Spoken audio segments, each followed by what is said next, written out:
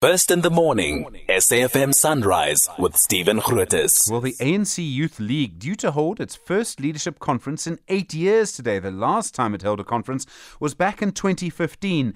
But already some indications that this may be a difficult meeting. This week, the Secretary-General of the ANC, Samkele, sent a letter to the National Task Team managing the league saying it had not followed the instructions of the National Working Committee and had mismanaged a conference in the Eastern Cape over the weekend. So the convener, Nkole, had basically presided over the conference, had been told not to do that, and it's now been removed. At the same time, reports also that there are disputes over other meetings involving the Youth League in the Free State and other provinces, a suspension in the Western Cape. And breakfast that was due to be held to raise funds for the Youth League was then postponed. Well, we start your coverage of this morning with a senior political reporter here at the SABC, Samkele Maseko. Samkele, good morning. A very good morning to you, Stephen, and good morning to the listeners. Firstly, and I hate to start with this question, but is the ANC Youth League conference actually going to go ahead today? Well, as we speak at this point in time, they are about 70% done with registration of delegates at the UNISA conference venue in Omonde. Last I checked, KwaZulu-Natal and other provinces and regions were done registering at about 3:30 in the early hours of the morning as they continued with registration after it was disrupted in the morning yesterday. They restarted the process in the afternoon at about 4 o'clock, registering the delegates. There will be over 3,000 voting delegates at this Congress of the ANC Youth League, with over 3,282 branches of the Youth League passing audit to be part of the delegates of this particular Congress. But there are those whom are disputing those credentials. In fact, I'm even wrong. There are 2,982 branches that were audited and verified by the ANC auditing team and organizing team to be part of this Congress after about 3,242 branches across the country set for their branch general meetings, and only those 2,982 branches passing the audit to effectively be represented in this 26th Congress of the ANC Youth League, which effectively gets underway at midday today at the Nasrec Expo Center. The convener of the National Youth League, of the National Task Team, so Nkole, what's his status? Is he now going to have no role in this? He was the chair of the task team. He was the convener, I should say, of the task team. And he's now been removed. So is that it? No influence whatsoever? Nkole has been removed by the Secretary General of the ANC for defying the organization and for what they term for holding an illegal Congress of the ANC Youth League in the Eastern Cape in Komani.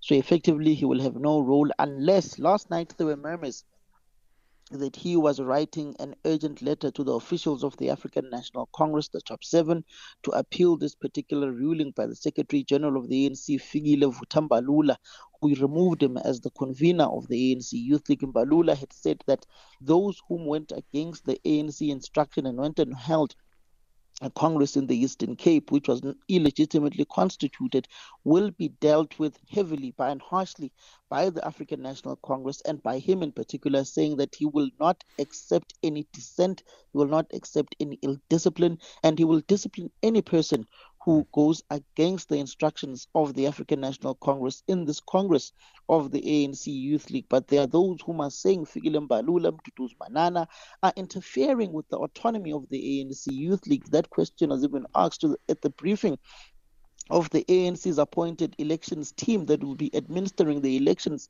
at this Congress, in saying that their names will pop up from time to time because the Youth League does not have its own organizing machinery to audit its own branches. They are using ANC machinery, and also this is an appointed structure by the ANC's NEC, which is directly accountable to the African National Congress National Executive Committee and to the Secretary General at Luthuli House. So if they see that Nkole has gone rogue or is doing illegal things, they can rein him in. But only time will tell if indeed Nkole and those whom is aligned with, like Aphiwe Mkhangelwa, Thuthukile Zuma, who's contesting for TG, The likes of Thabiso Mngadi contesting for DP, the likes of Thulani Skosana contesting for Secretary General, if they have gone to the ANC officials and written that letter, because there have been complaints over credentials as well for this conference, saying that there's been no past audit that has been presented to the NYTT. We did ask to speak to him this morning, was due to speak to us, unfortunately not answering his phone this morning, but perhaps the suspension has is part of that. The different problems, Samkele, in different provinces. So the Eastern Cape Conference this last weekend, which, I mean, could now be declared null and void because he presided over it against the instruction of the National Working Committee, depending on how you see it. There was a suspension in the Western Cape, issues with a meeting in the Free State. Could that mean that this conference is affected by that? Could it be chaotic, or do you think it's going to be smooth sailing? It's dependent on the numbers at conference plenary. If the other side, which is contesting those who've met the threshold through branch nominations to be on the ballot paper, which is economic freedom or death lineup led by Kwalen Malaji, Muntu Ngule, Secretary General, Phumzile Mgcina as Deputy President, and also Zwelo Masilela as the Treasurer General, and Tseki as the Deputy Secretary General of the Youth League. If that particular perspective has about 70% of the conference plenary delegates, and the other side has about 30%, it then becomes difficult for those whom are in minority to overpower those whom are in majority. So it will all be dependent at plenary, the numbers of those whom are in minority. How many do they have? If they've got about 35%, then they've got the potential of collapsing this particular Congress. But if they are less than 35%, their chances of collapsing it are very minimal. But what I do anticipate is when the Congress opens, there will be those who support Apiwe Mkhangelwa who will stand up and say, we want the convener Xola to deliver the opening address at this particular Congress, which will be a bone of contention. But if the convener is not available, the deputy convener, because if the president is not available, the deputy president takes over as acting president. So you may find a situation where the deputy convener is now made to deliver the opening address as the acting convener with the removal of Xola, unless if those who support Xola can put it to plenary that they take it to the vote on bringing back Xola as the convener of the Youth League. But the problem with bringing Xola back as the convener of the Youth League through a vote, he was never elected through a delegate's vote at a Congress. So the ANC may say, no.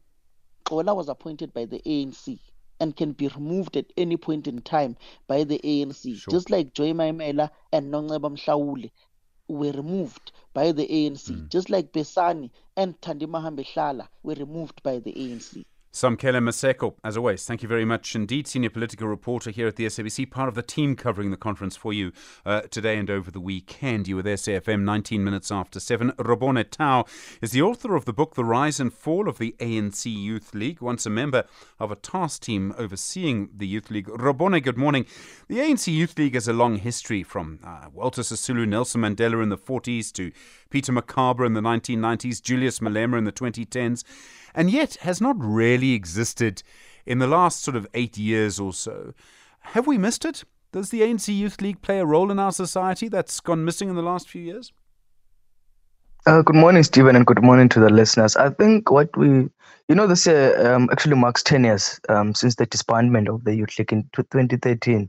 So technically, you've not had a Youth League for a decade, and it has actually that has actually had an impact on the ANC, especially when it comes to the election outcome, because the youth vote, the ANC Youth League, like for example, in 2019, failed, under Colin Maine to actually get that youth vote, because that was a very silent youth league that was elected in 2015. And at the center, the ANC was involved in that election, and it made young people to disengage also in politics of the youth league. It's quite astonishing, as you say, 10 years, that it's taken the ANC so long to get to this point, just to hold a conference. So, okay, they disbanded it, and there was a long history to that. But it's taken so long, so much has changed in the ANC. You would have thought after Nasrec in 2017 that they'll be able to hold a Youth League conference after that pretty quickly. That didn't happen.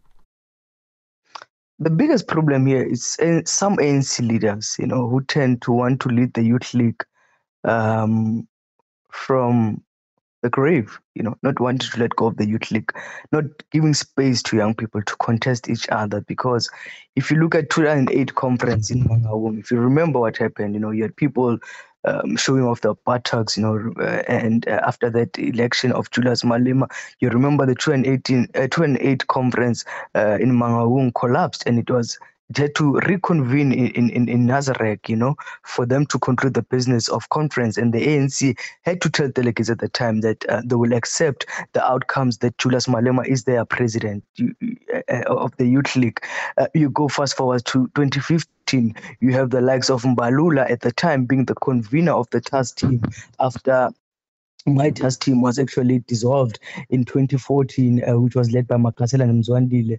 You had Mbalu and Nati delivering that Congress, where Colin Maine contested the conference 2 weeks before election, and he became the president who was not even contested. And we're seeing that repeat again with this Congress, whereby Colin Malachi and his slate are not going to be contested, as we've seen yesterday, that they are the only faction that has actually made threshold, and they will not be raised from the floor. And I can tell you, when I was talking to some of the candidates, even in the early hours of this morning, they were saying that there is fear from delegates.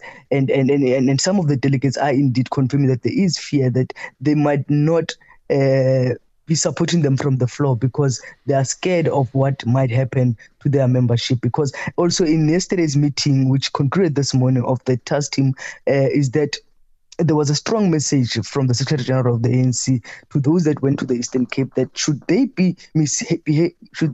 behave in a way that they feel that is un-ANC, they will definitely receive letters from the ANC to explain themselves why they were in Eastern Cape, and that can lead for them to go to the DC. We know that Magashule has just recently been expelled, so there's a lot of fear from members of the Youth League also. There was a time, not long ago, when the ANC Youth League set the national agenda. I mean, we remember when Julius Malema was the leader of the ANC Youth League, wanted to nationalise the mines, pushed that very hard, and forced the ANC to talk about it. Before that, we used to talk, and still sometimes do, around what Peter Makaba said, and particularly a song that he sang. Do you think the ANC Youth League will ever have the power to set the national discussion again, or do you think times have just changed? The problem is that if young people themselves, don't liberate themselves at this Congress, they will never see a Youth League as vibrant as it was in the past. We'll never see the Youth League, even of Mandela, because that Youth League, you must remember, comes with a program of action, of 1948. That Youth League changes the politics of the ANC. That Youth League makes the ANC to become a mass organization from being an elite organization. So we'll never see that. And I think young people should actually condemn what the Secretary General of the ANC is doing, because he's been at the center of the Youth League, of the downfall of the Youth League since 2008 up to now, 2015. He's the one who was at the center to deliver that NEC that was led by Colin Maida.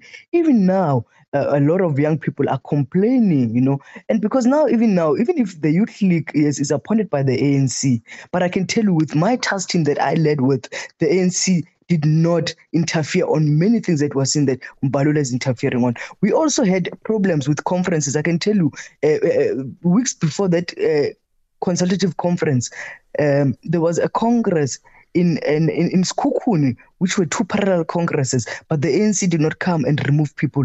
If you remember, on the eve of the UJ 2014 Congress, there was also an Eastern Cape Congress, which they called a Festival of Chairs, but the ANC again, and there was another parallel, by the way, in the Eastern Cape at the time in 2014. The ANC did not interfere and remove people as we're seeing it being done, as people are being threatened at this current point.